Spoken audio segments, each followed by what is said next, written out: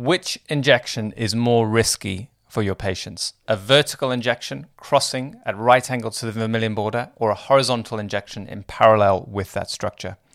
This issue divides our industry. In fact, I've discovered there are famous injectors on both sides of this argument, and my audience on Facebook and Instagram are also divided down the middle about which one is safer. So how do we make sense of this? It all boils down to understanding some really detailed anatomy about the lip. And that's what we're discussing today in the Aesthetics Mastery Show.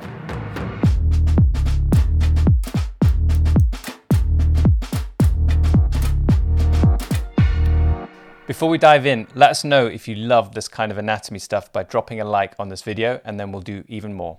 So why this topic? Well, there's an interesting backstory which happened a couple of weeks ago when Dr. Harris messaged me about one of the videos which I released a long time ago, where I state that I believe a vertical injection might be less likely to cause a VO than a horizontal injection. Now, Dr. Harris disagrees with this perspective, and he sent me an interesting paper to back up that point of view. Then I surveyed my audience and found that the audience is actually split as well. It's actually slightly in the favor of it being more risky to do a vertical injection, 55% to 45% on my Instagram stories. And then Facebook, interestingly, was 49%. So I think that shows a lack of consensus. So there's a bit of confusion in the sector about this. And I thought, what can I do to help here? Because the real thing that's going on here is it's the mental model of both the injection and the anatomy that we need to make clear. Before we dive into that, I need to be clear about mental models. I know it's slightly jargony, but all that it is the 3D image in your head that you create that helps you make decisions when you're injecting. So I'm always starting from the perspective that I don't know very much and there's lots to learn. All of our mental models are low resolution, oversimplified, circumstantial, or possibly just completely wrong. And that includes my mental models, and I'm continuously trying to be less wrong. So what I'd like to do today for you guys is try and explain in detail what my mental model of the lips is so that you can incorporate that into your mental model and hopefully become a better and safer injector. I'm not actually trying to change anyone's injection technique. That's very important. In fact, there are a number of things that before I go into this that I want you to know this video is not. I'm not supporting those extreme treatments. You may have an idea in your head that a vertical injection is associated with those crazy devil lips or with those over-treated lips. Now, that is not what I'm interested at all in this particular video. I'm also not comparing treatment plans. So if you're picturing a vertical injection and then multiplying 50 injections across the whole lip and thinking that I'm saying 50 injections is safer than one horizontal injection, I'm not. This is really trying to purify down to its essence angle of injection and anatomy. This is really about understanding the three-dimensional anatomy of the lips so that you can use that in any technique using the trigger of this particular debate, vertical versus horizontal. Every intervention is a balance between benefit and harms, and every point of injection will vary in risk. Really what a good injector does is we're trying to balance those all the time. There are many reasons why you might choose to do a vertical or a horizontal injection to achieve a specific aesthetic outcome that you simply cannot do with another type of injection. And even if it is slightly risky in theory, might be the best thing for the patient. So I also don't want any patients watching this to think that if I say that one injection is probably technically less likely to cause an issue, that means you need to do that injection for all your procedures. It's simply not true. There are many variables we're trying to control. We've got the aesthetic, the psychology, the individual preference in terms of pain and discomfort. All of those things need to be built into your treatment plans. It's not simply about avoiding vascular occlusion. That's only one of the outcomes we are trying to get by without causing. This video is simply a comparison of two different angles of entries, and I'm trying to minimize differences in every other category. So same entry point, same depth, same volume, same product, and one single injection. And the question is, which one is more likely to cause a vascular occlusion? So how do we tackle this? I see this divided into two factors and really one governing principle. Factor one is what is the likely anatomy of the labial artery in the average patient?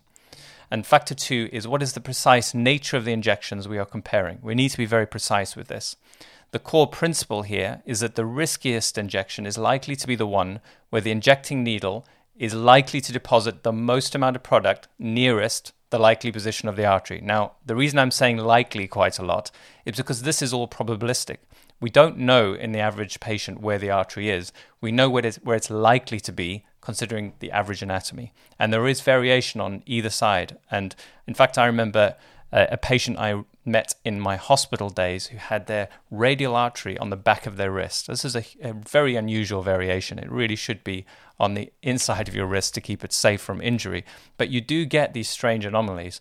But I'm not really talking about where it could be. I'm trying to think about where it's likely to be in every situation. And you can think about the artery a little bit like it's a bit like clouds of electrons. I remember learning in physics that there's a probability cloud of where an electron will be in a nucleus. It's just like that with artery. There's a probability cloud, and we're trying to think about where the probability is and then inject according to that. Now, there are lots of ways you can minimize that probability by examining, maybe using an ultrasound, but for the average injector, it's about where it's likely to be. So where is the likely position of the superior labial artery? Now, the artery usually runs above or within the vermilion border. The papers that I've reviewed have described it routinely in the vermilion border or slightly above. It's usually also beneath orbicularis oris, sometimes within orbicularis oris, and occasionally on top of orbicularis oris. In fact, the ratios are about 60% of the time beneath orbicularis oris, about 35% within orbicularis oris, and 5% above. And that could actually even be in the same patient because it probably wiggles around a little bit on occasions. And of course, there are anomalous versions of this artery. In fact, when I was discussing this with Julie Horn recently, she's kindly shared an amazing video of an artery pulsating near the wet-dry border. Now, I've looked into this, and actually this is a known anomaly. Back in the 70s, people had discovered this, and it's called a Caliber persistent artery. It's essentially an anomaly at around 2 to 3%, and Julie actually said to me she thinks around 2 in 50 patients, and when I looked into the data, I found 3% of people actually have this anomaly. So this is interesting, but it is an anomaly. The normal position of the artery, I don't believe, is at the wet-dry border. But it can be, and this is what we all face as each time we inject. There are variations, but we're once again talking about the average position of the artery. So look now at this cross-section of a lip. This is the most important bit of anatomy that you will see. This is a histological specimen cut directly long ways across the lip, and you can see where the artery tends to lie. We have the muscle that runs down the middle of the lip. Anterior to that, a little bit of hypodermic fat and then the dermis. And on the other side, you have underneath the muscle is where the artery usually is. As we've said, it's not always at that exact point, but it's usually just inferior to orbicularis oris. Now, if you picture where your injection is, it's on that anterior surface in most cases. Whether you're horizontal or vertical, it should be on the anterior aspect of the lip. So now we need to think about the technique that we're comparing. Now, once again, remember, I'm comparing like for like in as many different ways as I can keep things consistent. Both entry points are on the same. That's in the pink part of the lip. This is very important because I think there's a technique which is sometimes thrown into the mix which confuses the horizontal versus vertical. So I'm picturing entering on the pink side of the lip in both instances at exactly the same point, because if you change the entry point, everything changes.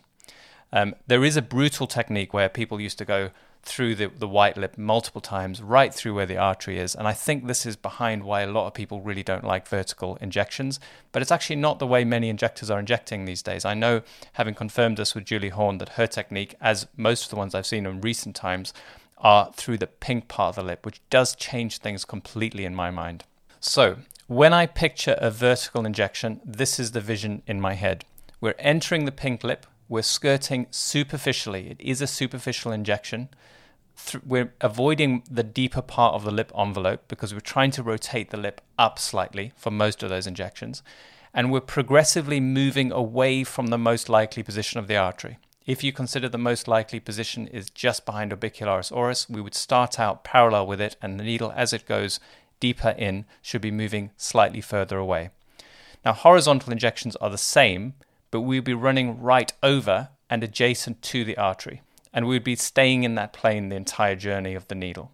So there's more time spent close to the needle, and if you're superficial, you should still be away from it, but it's technically more likely, with an anomalous type of anatomy, to clip a little loop of that artery. That's what I'm picturing in my mind. Now, this is the issue. With normal variation in a young client, I cannot see how a horizontal injection would be less likely to catch the artery than a vertical injection, because most of the time we'd be away from it. But there are some exceptions which I've been considering and I will come to later. So here's a little thought experiment to make it even clearer in your mind about what is more likely to cannulate the artery. if instead of avoiding cannulating the artery, we were to actually purposely try and cannulate the artery, how would you do it? I know how I would do it. I would enter parallel with the artery, because we know the artery runs from lateral to medial. It's coming off the facial artery across the top of the lip. That's the angle my needle would enter. And then I would also be deep underneath orbicularis oris. And I would poke around parallel to the artery until I got a flashback. And I think you'd eventually get it if you did it that way. I don't think it would make any sense to enter vertically, because that would decrease the chance that you're going to get the needle into the actual lumen. And this is certainly how I understand it at the moment. There would still be a chance that you could do it, but it doesn't make sense to me that it would be higher than being parallel with it. But here's the bit that changed for me when I was looking into all of this. So it's always a good idea when testing your mental model to ask, are there circumstances where it might not apply in the way that I'm picturing it? And this is where it's really started to help me, because I was thinking about some of the studies that we have, cadaver studies in particular, and thinking about how lips change over time. So older people tend to have much smaller lips. In fact, it's one of the reasons why people have their lips done, is because with age, they will involute, and you can almost lose your lip entirely as you get atrophy of the vermilion part of the lip. Now, this changes everything, because if you picture trying to do a vertical injection on someone with very small lips or with atrophied lips, you are naturally heading towards the space in the retroorbicularis oris, and that's where the artery is. So there are actually circumstances where if you apply vertical, that you're actually going to be getting closer to the artery in some people. Now, I don't think it's the obvious injection to do in those cases. For me, that's not how I would inject that type of lip. But remember, this isn't about how I inject, it's about understanding the anatomy in different circumstances. So my mental model has been improved by thinking about this, because I've realized that if you treat someone with very small lips, you are necessarily forced to aim closer to the space where the artery is. And the smaller and the more involuted, the more risky that would be. So this means there are certain circumstances where the claim that the vertical injection is more risky might actually be true. Now, it's not actually a time when I think you will actually intuitively use that style of injection. I'm sure there are some people out there who would, but mostly when you see these vertical injections, they are actually on already slightly fuller lips, trying to get a little bit of elevation. Not so much for restoration. Now, I'm sure some people do, but that's not when I would use it. But I do believe that's a circumstance where a vertical injection might be riskier.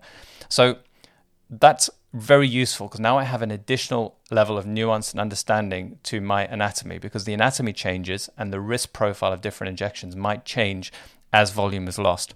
I actually think this is true all over the face, because if you think about it, arteries will take up a relatively bigger percentage of the space in the face as volume decreases, because I don't think your artery shrinks as much as your fat pads. So it's an interesting way of thinking about risk. And that's the thing I've got most out of this exercise, is realizing that in certain circumstances, the risk profile might be different for the same injection. So what do you think? Has that improved your mental model at all? Have I got it in a way that contradicts your mental model? I'd love to hear in the comments down below. But most of all, I'd love to hear, are you a horizontal injector or a vertical injector? Let us know in the comments down below. Next week, I'll be doing a deep dive into the very interesting paper that Dr. Harris sent me to see what else we can learn from these studies, some of the limitations and some of the things we can take from these small studies that we have in medical aesthetics. It should be a good one. Join us then.